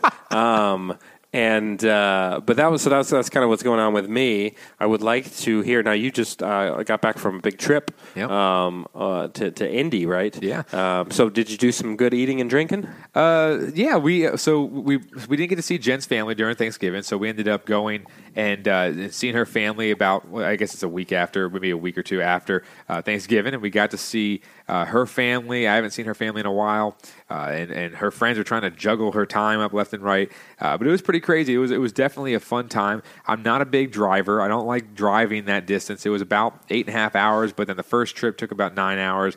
The second trip, there was an unbelievable amount of fog. I don't know what it was. So when I switched to drive, it was like, literally, it felt like I was in I told Jen it was like I was in what's the Johnny Depp movie, the Headless Horseman or something like that. Sure. Or Sleepy Hollow. Okay. That's right. Sorry, I knew what I was talking about. I told her, I said, it's like I'm in Sleepy Hollow and there should be like a Headless Horseman like running next to me, because I was going 20 under the speed limit. It was that foggy. Yeah. 20 under the speed. I couldn't see from me to the TV. It was like 20 feet in front of me. I couldn't see. It was unbelievable, but literally, we had a good time. We ended up going to this Mexican restaurant, which I ended up getting sick on. Nice. So, yep, it was great. In the middle of the night, just felt sick and just had to relieve myself it came out the mouth. So there you go. Gotcha. Well, that's good to know. A lot of information, right? Fans love that. A little TMI, but so it was good food though, but obviously not so much later in the night. Yeah, but, I'm sure it was good. Yeah, at some point. Yeah, at some point, because they had jumbo margaritas. That's the best part. Ooh. But so we had the Mexican restaurant, and then all of a sudden, the next night we went where did we go? We went to go see her sister. Her sister has been doing a lot of Latin dancing and stuff like that. Okay. And we went there. I felt very out of place, and we sat there, and I they kept saying, "Are you going to dance? You're going to dance?" I said, "Oh, God bless you, sir." Thank you. Sorry about that. I've been sneezing all day. There you go. Well, sorry. It's all the Mexican food. Yeah, exactly. You got the spices. But literally, I felt really out of place, because they asked if we were going to dance, me and Jen, and me and Jen looked at it and said, "Nope." And so we just sat there and people watched the entire time. It's very nice that people watch. People watch is great. But it was a good experience. People watch. We were there a little too long, in my opinion. But at the same time, literally, you need a tissue? No, I'm good, man. You got a little stuffed up, man. Been dealing with this cold for a couple days. Yeah, you might have my sickness now. Great. Yeah, sorry. I'm sorry to pass that on. But literally, that was fun, stuff like that. But then we ended up going downtown to a bar, and apparently you get really sick at this bar because they have really cheap liquor or something like that, because they have deals. One time, I think they told me one time it was like $2 for a shot. Wow. It was so it's really cheap liquor. I didn't get any liquor though. I got beer because I saw this banner that said domestic bottles for $2 a piece. I was like, I'm in. So I literally went there, and we were with one of our friends, and I said, "Ryan, come over here." And I said, "Hey, can I get 2 of these and 2 of those?" And because he just wanted one beer, and I handed him 2. He's like, "What is this other one for you?" And I said, "No, it's for you." I I gave him a $20 bill. They gave me $10 in change, and I got 4 beers. Wow! When do you ever see that at a local bar? It's pretty crazy. You're Santa Claus. Yeah. Christmas came early, so that was fun. But we did a lot of things. We had a nice big Thanksgiving meal. Chicken and dumplings with the turkey was pretty good. Okay. That was the first time I ever had that. Her dad's a very good cook. and that was pretty interesting. And the problem was that she had so many of her friends over, and then some other family friends over. So there was probably a good, I would say, 25 people or so over there. So it was kind of like my Thanksgiving, but my Thanksgiving, I know who's going to be there and stuff like that. Yeah. There was probably about a handful, 5 to 6 people I didn't know that were there. I knew her friends and her family and all that stuff, but it's like, we got there, and all of a sudden we were playing this one game while we were before we started eating. We were playing this one game, and all of a sudden, like, there was a ton of people that came in, and I was like, holy F. And then her nephew was like, I heard that, Mike. And I was like, well, I didn't say it lightly. Like, it was like a herd. It was like a Walking Dead herd walking through the door. And I was like, oh my God. They travel in packs? Yeah, seriously. So a herd of cows is coming through. And I was like, you got to be kidding me. But it was fun, though. We had a lot of fun. You ever played a game called Fishbowl? Or I don't know if that's just a local game. But it's a game called, no, it's not that Fishbowl. Okay, I was about to say I play a game Fishbowl once a week. On a different podcast. You really know about it. But no, it's a game called Fishbowl where everyone writes down 3 things. They have to be nouns, so it can be people, places, whatever. Okay. And you can only use 3 words. You put it in a bowl, and then you go out there. You have 4 rounds. So you have teams. So we had teams of like 9 or so people. So it was like 18 people playing or so. And basically, you go up there. The first one is you have to describe it without saying a couple words or whatever. And then so it was kind of like Pictionary and charades. But there's 4 rounds. So like this one, you only can describe it with 1 word. And then this one is 1 noise. Like, it's crazy stuff. Okay, sounds pretty intense. What did you do? Did you win? No, we were winning until we had a couple losers on the team. So you had a collapse. Yeah, it was a big Washington Redskins collapse. Yeah, I was about to say. That sounds familiar. We were up by a lot, and then all of a sudden we had a couple losers on our team. Hopefully they're not going to listen to the podcast. No, I told them about the podcast. I want to listen. I was like, you're not going to listen. You're not going to listen. So I'm not going to say their names, but still, I was like, they got up there and like one person instead of saying a description word, they said and we're like, okay, great. So then we're like, this is stupid. Like, how are you going to get the word by just saying because she said it on accident, and we got screwed by that. That really screwed us over because that guy was behind. But it was like, I'm glad that you're not letting it still bother you. Yeah, to this day. I remember every single word. But that's what I figured. It was overall, it was a fun trip though, and definitely the ride back was kind of rough. But at the same time, it's when you have a 15-year-old dog, 15, 16, whatever he is now, I lost track. It's her dog, so it's like half mine. When you have a dog like that, you can't put him on a plane because he'll freak out. And that's when you have to rent a car for too much money and drive all the way out there. So, well, you made it happen, and you survived. And you're back. I did survive. The tale. The Headless Horseman didn't get you. Nope. I was going Johnny slow Depp enough. Didn't get you. I think he got lost too in the fog. Well, that does it for our 2-point conversion. We'll be talking some holiday talk next episode as we near Christmas and New Year's and all that stuff. We might have a fun show getting planned here. Yeah, we got some ideas. Yeah. We'll see where it goes here. But that about does it for this segment of the DC Crossover. Next up, we're talking Caps. We're talking Wiz. Come on back for the DC Crossover. The DC Crossover is presented by Parando's Tex-Mex Grill. Located in Ashburn, Virginia, this family-owned restaurant gives you that warm and welcoming feeling as you walk through their doors. With 2 patios, fresh food, and weekly specials, you'll never be unsatisfied. Make your reservation today. Visit ParandosTexMex.com for all the details. The DC Crossover is supported by We Organize.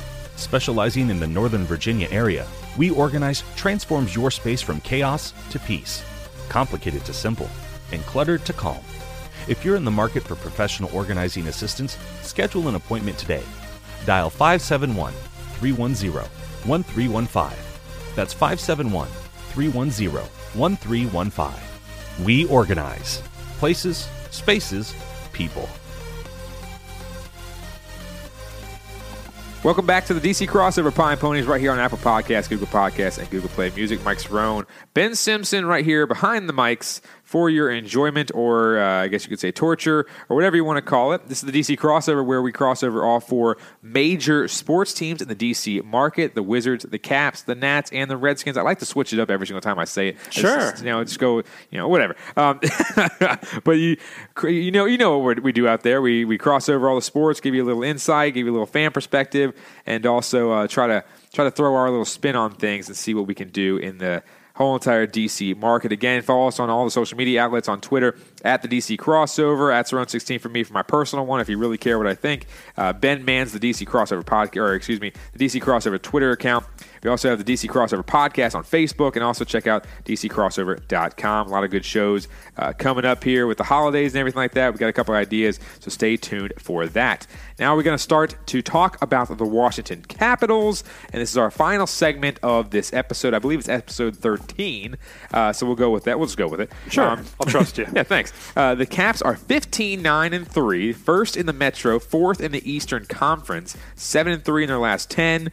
They won 7 straight before the Anaheim disaster when they played the Ducks, and that was crazy, Ben. I know we talked about it before, but up 5-1, you think, oh, they got this one in the bag. You know, you got Braden Holtby. I had turned the game off. Yeah, I'm sure everyone else did. All of a sudden, you look at the score, and it's 6-5, and all of a sudden the Ducks won in regulation. We're just like, what the hell was that? So everyone has a fluke, but then all of a sudden they come back last night, at least for when we're recording this, and they lose in Vegas after tying it up in the third period. They lost 5-3 with a late power play goal and obviously an empty netter. I believe it was an empty netter. I turned the game off because it was an empty. Yeah, I was like, once a minute left, they're not going to come back. But literally, 5-3 loss. They've let in 11 goals now. If you want to count that empty netter, 11 goals in the last 2 games. And they've only scored 8. I say they only scored 8 in 2 games. That's an 8. It's a 4 average. But right there, they're letting in 5.5 in the last 2. But if you look at these stats, Ben, in their last 11 games, they've let in 40, or they've scored 44. So that's a 4.0 average. That's 0.44 above their season average. And then they've let in 32, which obviously the last 2 games, that was 11. So if you want to go back, that's a little bit different. So that's 2.91 per game with a 0.28 below their average. So overall, in their last 11 games, it's been pretty damn good, honestly. I mean, the last 2 losses, they're not that great, but if you look at it here, Ben, I mean, that's a pretty damn good stretch, which they have actually climbed the ladder in the standings, and mainly due to Tom Wilson, which I believe Tom Wilson had a 6-game goal streak, which was big for them throughout the. I mean, I think he got knocked out last night in the game in the second period. I don't know if he came back or not, but at the same time, that was a big deterrent for his goal streak and everything like that. But really, Willie coming back was a big positive for this team. Yeah, and we talked about it last week when it had only been a couple games or so, and it still has carried over. Now, there was a long break in between when we talked last weekend, or last week, rather. I think we talked on Monday, and it was the Islanders, and then there was 3 days off. So there's only been 3 games since our last show with New Jersey, Anaheim, and Vegas, and 2 of those games being losses. But I think, the Caps kind of started getting back to their old ways, as we talked about. I mean, it's amazing when you get the guys in the right rotations and the right lines and things like that. Good things happen, and the Caps found that as they got Wilson back, and eventually Kuznetsov is back as well, right, from injury.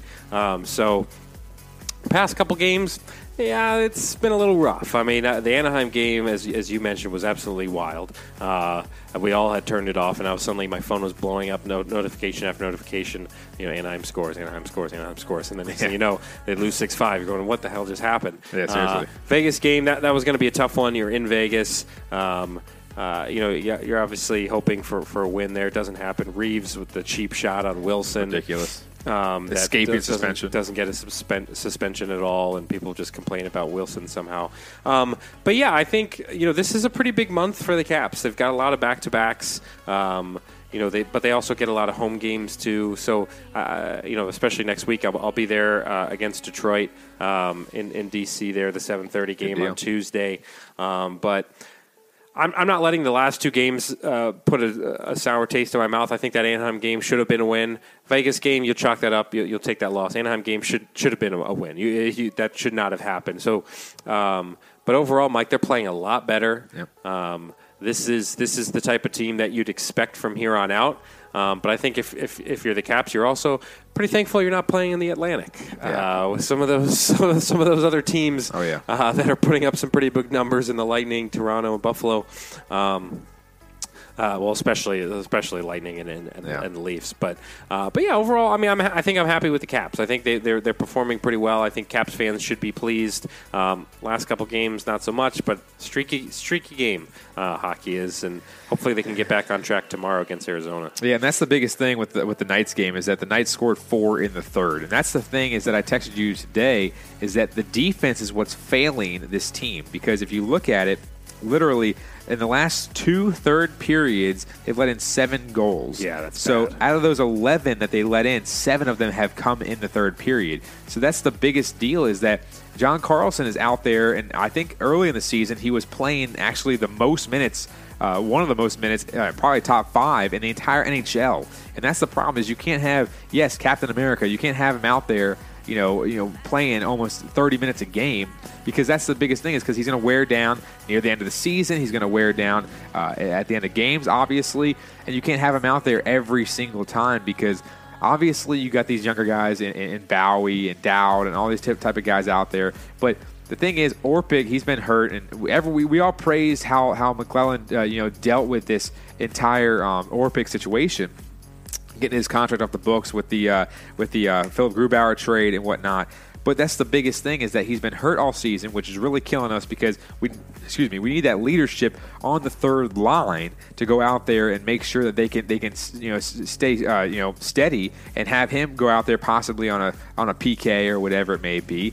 But that's the problem is having these younger guys. You need Niskanen, you need Carlson, you need Orlov, you need all these guys to go out there. Even Kempny, again, people don't realize that Kempny was like a forgotten afterthought with the Blackhawks last year before they got him, and so he's not some world beater. He played very well last year with Carlson, so that's why he's on the first line. But he's not like the biggest skilled guy. So if he has an off night, it's a very off night. So that's the biggest thing is that you got to look at these guys and say they need to improve, and I don't know if it's through the draft or through development or they have some guy in the wake, but overall I think that they need to go in free agency later in the season if Orpik is unhealthy or whatever it may be, and try to pick up some guy like a Kempny where you don't give up a ton, but you can get a guy that can go play for the third line or go play back line, maybe second line if need be, because that's the biggest thing is the defense giving up almost 3 goals a game is just not, you can't have that because that puts so much pressure on your first 2 lines and all your lines in general to go out there and score 3, 4, 5 goals a game. And now, don't get us wrong, we love to see those scoring because we get the Papa John's deals. But at the same time, yeah, exactly. That's the biggest thing we care about. But literally, you just can't have these performances where they go out and you see that these teams are going out there to score so many goals in the last 3 games. I mean, even going back to the Devils game where they won 6-3, they've let in now through so the Devils scored 3, so that's 14 total goals in the last 3 games. The Devils scored 2, that's 9 out of 14 goals in the third period, which is not a good stat. So you need to go out there, get some guys that can help you out in the back end and also try to help you out in the third period with some extra minutes so you can give Carlson, Niskanen for some rest, because obviously if they're playing on the PK and then trying to go out, it's just not a good formula to go out there and try to lean on your offense to score you 4 or 5 goals a night to win games. So overall, that's my keys to victory, I guess you could say. Yeah, your keys to victory. So Caps finish up the road trip. They've got 2 games left on the road. They got Arizona, and then they got Columbus on Saturday. Then they come home and play my beloved Detroit Red Wings on Tuesday. Excited. Red Wings should have beaten Lightning last night. They had the game in hand against a rookie goaltender getting his first NHL start.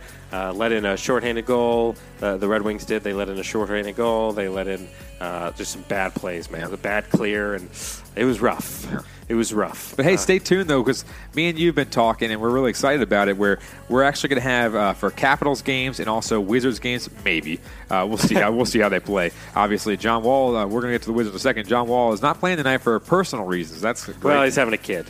Oh, he can't really fault him for that. Whoops. Yeah. Sorry. I know, but they put out these I think it's stupid, though. They put out these arbitrary reasons for guys sitting. I thought it was something reasons. Like, I just put, like, paternity. Like, he's on paternity leave like they do for baseball. Yeah, no, it's a personal reason. The funny thing is I saw the same thing, when it came out and it said personal reasons, I told Abby, This guy's I was a just loser. I was like, John Wall's probably just like, I don't want to play tonight. Like, this team sucks. I don't want to play with these guys. Personal reasons. That's my reason. I don't want to play with these fools. But no, it's good. Stub my toe.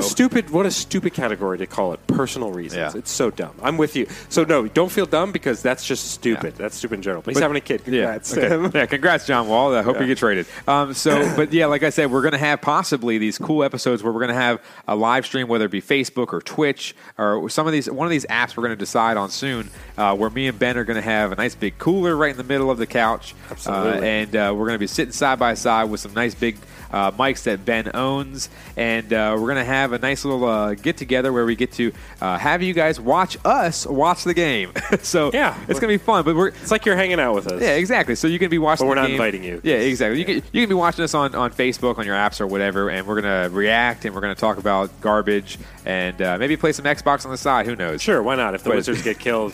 And I guess we'll move on to the Washington Let's do Wizards here. Currently sitting in ninth place in the Eastern Conference, so they have climbed a bit. They're 10-14. They are 5-5 in their last 10 games and have won 2 in a row. And I think the big thing with the Wizards, for those who've been paying attention of late, is a lot of different rotation changes. You have Markieff Morris now sit on the bench. Kelly Oubre has now been starting. Finally. Dwight Howard has, and it's funny because I think I read that Markieff Morris is actually getting more minutes coming off the bench than he was as a starter, and he's performing well. Dwight Howard is out with injury for the foreseeable future. They're talking months before being 3 to 4 reevaluated. months. So Gluteus Maximus. So you have Thomas. There you go. So you have Thomas Bryant, who's been performing really well. I mean, this is a young guy. You don't really know. Thomas Bryant is not like a household name, but he's provided a lot of energy for the Wizards. Sounds like a scholar. He can, Thomas Bryant. He does not, maybe doesn't fit the name a bit there, but the guy's performed well. He can shoot a bit, he can rebound, he brings energy, and the Wizards have enjoyed having him in the lineup. So there's been a little resurgence for the Wizards of late. They've been able to kind of figure it out a little bit. This is still definitely not a team that you're entrusting and thinking that they're going to be, a top 3 playoff team. But, Mike, they have been better. They're still not great, but they have been better. Now, I'm not going to be impressed by beating the Nets and the Knicks. Those are 2 terrible teams. But it started with that big game against the Pelicans. They were able to pull out a win. Pelicans without Anthony Davis. But the biggest game for me was the Houston Rockets game. That game was entertaining when the Wizards won 135-131 in OT. I believe they went to overtime. So yeah, Mike, it's been one of those things where you'll win a couple games here, you'll lose there. They're on this road trip right now where they've got Atlanta tonight, then they're at Cleveland, at Indiana. Atlanta should be an easy win. Cleveland should be an easy win. We'll see if they can get it done. John Wall's out, so you know who that means. The starting point guard tonight, my boy, Thomas Satoransky. Well, actually, hold on a second. They have. I just saw the lineup. That's why I'm saying that. You can't see the TV screen. They have Thomas Satoransky as Satoransky. That's like, was he Russian? That's my boy. He's Scandinavian. I don't know. He's from a European country. He's one of those Ians. Basically, they actually have him as the forward tonight, which makes zero sense because the guy's shorter than me. But they have him filling in for Kelly Oubre because he's out tonight. Oh, great. Okay. So this might be a loss. Yeah, but they got Austin Rivers starting, so Austin Rivers hates everybody, so maybe he might play well. Who knows? God, I don't But they won 4 out of the past 6. Yeah. Like you said, if they can beat the Hawks, they're losing right now 2-0, so that's not a good sign. Yeah. But at the same time, you look at the Hawks game. If they can beat them, they can beat the Cavs. They're on the road for those 2 games. They have the Pacers on the road, and that's the biggest thing is that they can go in and beat the Pacers without Oladipo. If Oladipo doesn't play, I believe he's not going to. But at the same time, if they can beat Oladipo, that's going to be big because that right there, that's going to be 7 of their last 11. So, or excuse me, 7 of the last 9 games they won. So, honestly, we kept saying blow it up. But I think that right now they're just finding a way to just to win some of these games and then get blown out by the Pelicans by 24 or 21. Then they get blown out by 25 by the Sixers back-to-back nights. So, really, if you're looking at it this way, They need to, if they're going to make a shot at trying to go make the playoffs or something like that, they need this type of run. And they need it right now because, like you said, 10-14. I mean, they started 1-7, so right now they're 9-7 in their last 16 games, which is not bad. But right now, it's like they just need to do something because, I mean, it's not fun talking about blowing it up in the first 2 seconds of the season, you know? Yeah, it's one of those things where the schedule has been favorable for them of late. I mean, getting to face a team like Brooklyn and getting to face New York, and the Pelicans aren't great and things like that. So, it's been nice for them lately, but once they start getting into more of the grind of this, where they're playing Milwaukee and they're playing Philly and they're playing Detroit and they're playing Indiana, those are going to be tough games for them. And I still don't see. And I think we mentioned this a couple shows ago when we talked Wizards. One of the worst possible finishes you can have in the NBA is finishing in 9th or 10th place because you're not getting a good pick and you're not getting in the playoffs. So right now they're sitting right there in 9th place in a pretty tough East. Because the top 6 teams in the East are all likely going to be the top 6 teams in the East. We'll see what positions change, but Toronto, Milwaukee, Philadelphia, Detroit, Indiana, Boston are really strong teams with Orlando and Charlotte sitting ahead of the Wizards. So I still think there's an opportunity for the Wizards to possibly blow it up. We could possibly see. I know the Knicks have expressed interest in John Wall. They've put together supposedly a package for him.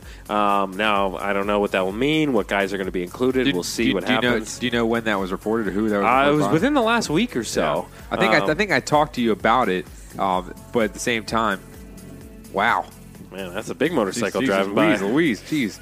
Somebody stole my car. Hey, yeah, like I think I told you about that as well, that I heard it. I forgot who reported it. But sure. If they come with a package, I mean, they're not going to get rid of Porzingis, but they said that they were going to get rid of a couple decent players that were good role players. But at this point, you take anything, honestly. Yeah, I'd be fine with building around young guys and stuff like that. We figured they'd blow it up anyway. So we'll kind of keep an eye on the Wizards moving forward. I think it again will come down to, can they sustain success, because the Wizards' biggest issue tends to be they'll go on some nice runs here and there, and then they will struggle greatly. So we mentioned their next couple games, not including tonight against Atlanta. You've got Cleveland, Indiana, big game against Boston. Oh, yeah. Then you're back against Brooklyn, and then you're playing the Lakers. I'm going to that game. That's a Sunday night game, 6 o'clock. LeBron's coming to town. And then, Atlanta, Houston, Phoenix. I mean, there's winnable basketball games. Yep. The key, in my mind, has always been, and I'm probably not the first to say this, but the key to finishing with a good record in really any sport is you beat the teams you're supposed to beat, and then you win around half or a little over half against the teams that are quote-unquote better than you, or some of the elite teams in the league. And the Wizards right now recently are doing that. They're beating the teams they're supposed to beat, and they've competed against teams like Houston of late. But can they sustain that? And that's the big question. Or is it time to drop a little bomb like Mike did in the toilet in Indy? I didn't do that. Oh, okay. It wasn't that end. Oh, sure. Okay. Gotcha. No, the other way. So drop a little mouth bomb, I guess. I don't know. What do we got? Damn Mexican place. We going into Pine Pony Express here for the folks, or you got some final thoughts on the I was going to say a final thought, but who cares? The Wizards suck. It doesn't matter. No one cares. They're the Redskins of the NBA. No one cares about the Wizards. All right, let's go into the Pine Pony Express. Okay. Would you like to lead off, or you would like me to lead off? I will lead off. I don't know. I hope we don't have the same story. No, we don't. Because I'm going to use one that I gained like about 2 weeks ago. Okay. Well, that's the thing, though. I don't know if I also know this story. So this was the story. I have a couple, so you can. This is the woman on the flight who. Hold on a second. Let me see. The daughter. No. Okay. So there's a woman who was on an airplane flight. So here's how this went down. A woman gets on an airplane flight with her daughter. Flight attendant or somebody that works for the airlines, and I think it might have been Southwest, saw the booking thing that you haven't the whatever that thing's called, that you your ticket, whatever, boarding pass. Boarding pass. That's what it is. And the name of the kid, and this has gone around, was ABCD. I heard about that. I think. I think it was ABCDE, and then it was. And the flight attendant, like all of us, would go laughs his asses off. He's looking at that. He sees ABCD. He sees the alphabet there, and it was like ABCDE, and then last name was like Williams. I mean, it was like it wasn't like and these are two like white people. Couldn't come up with a name. Like, so it's not like this is from some Hawaiian island or something like that. Yeah, like these were just Samoan two. name. These were literally two people that probably grew up in Loudoun County. I mean, like Cleveland. So he laughs about it. Takes a picture of his phone, shares it on social media, obviously, because that's what we got to do. Of course. So it's like, look at this Shares stupid on the world. name. This is incredible. And then, but the funny thing is he's talking about this and telling like his coworkers about how dumb this name is, and the mom's like 2 rows ahead of him, and she gets pissed. And she's like, "You're talking about my daughter, and like you're gonna upset my." And the daughter's a kid. You don't want to make a kid cry, but like, come on, kid, your name's stupid. Your name is unpronounceable. And then the mom puts out some video on social media where she is complaining about being made fun of, and her daughter being made fun of. You named your kid A, B, C, D, E, and I think you pronounce it like Absidy or something like that. That's right. Yeah, that's right. And it's like, what are you doing? Just name her Jessica. Like your last name's like, what are you? You're looking for trouble, and you can't blame. Even Astrid is better than that. Exactly. You can't get that blame reference? The Office? You can't blame the employee for clearly treating a hilarious situation in 2018 the way that you treat a hilarious situation in 2018. That's blow it all up the internet. Yeah, exactly. Like Mike blew up the toilets in Indy. Again, not that way. I mean, again, Absidy, come on. Like Absidy Williams or Absidy Johnson or whatever the name was. You're just asking for trouble. And you just screwed up her life for the rest of her life because you named her that. You got to think, as a parent, you got to remember. And I'm not a parent, so I know you can complain and say, you don't know, you're not a parent, you can't say these things, but I don't care. I'm not naming my kid Absidy. Yeah, I'm not going to be that moronic. Yeah, I'm going to name him, whatever. I'm not going to say what I'm going to name my kid, but, I'm going to give him a normal name where it's like, all right, you've got a chance. Do you know what you're going to name your kid? I do. I got them written down. I'm not going to reveal it. Everyone's going to start naming their kids these names. That's right. I'm calling them ZXY, whatever. But you're setting them up to be made fun of their entire life if you call them that. So you got to think about them when you name these kids. Exactly. Do you want to call them Michael and Ben? Those are great names. Great names, but they're overused. Yeah, or do you want to call them Orange or Lamp? You're like, Dragonhead. It's like Dragonhead Johnson here, present. It's like, man, that's quite a name you got there, Dragonhead. Yeah, I had no choice. I had no choice in the matter whatsoever. I like how you went right into acting like he's in class. Here. Yeah. Nothing more embarrassing than, Epicade. She's like, no, it's actually Absidy. Abstinence? No, Absidy. No, your abstinence. Your parents should have practiced that.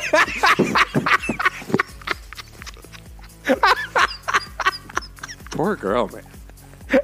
Poor girl. And we're going to blame Southwest? Hey, well, I want to see... Bags fly free. So does Absidy. Absidy... for life. I want to see when she goes on a date, or when she meets someone at a bar or something like that when she gets older. Like, when the guy's like, hey, I'm Jeff. What's your name? Absidy? Absidy. What? Yeah. Never heard of that before. What drink was that you just ordered? Absinthe? What are you saying? How do you spell it? Well, you're going to use the first 5 letters of the alphabet. And that's how you spell. That's how you spell that's it. That's it. This easy peasy. Oh, okay. Let me just. Oh my god.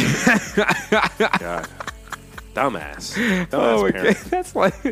Oh my gosh. It's like a Greek god or something. What is that? It's the goddess of stupidity. Yeah, absolutely. Oh my gosh. That's classic, man. Yeah. That's okay. Ooh, the story was funny, but what you went into is even funnier. Oh my gosh. I don't think people give you enough credit for being funny, man. Oh, I appreciate that. Okay, I'll tell everybody I know. I don't know why. I think I could, or maybe I'm the only one that laughs at you. I don't know. Who knows? You would know that more than I do. What do you got? Okay, so my Pine Pony Express is titled "Woman Passes Gas in Store, Then Pulls Knife on an Offended Customer that the Cops Say." Oh my god. Yep. So this is from Miami. So of course, down in the dirty South. And it says passing gas in public is often embarrassing, but for a Dania Beach woman, doing so while waiting in line at Dollar General of all places, of course. Okay. Of course, stocking up for the winter. You got to get those goods. Yeah. The store led to her arrest on a charge of aggravated assault with a deadly weapon with intent to kill. Jesus Christ! Oh. This lady is nuts. Like I just don't get it. I mean, I don't understand, like, literally. Here, I'll read this last little excerpt. Does it say her name?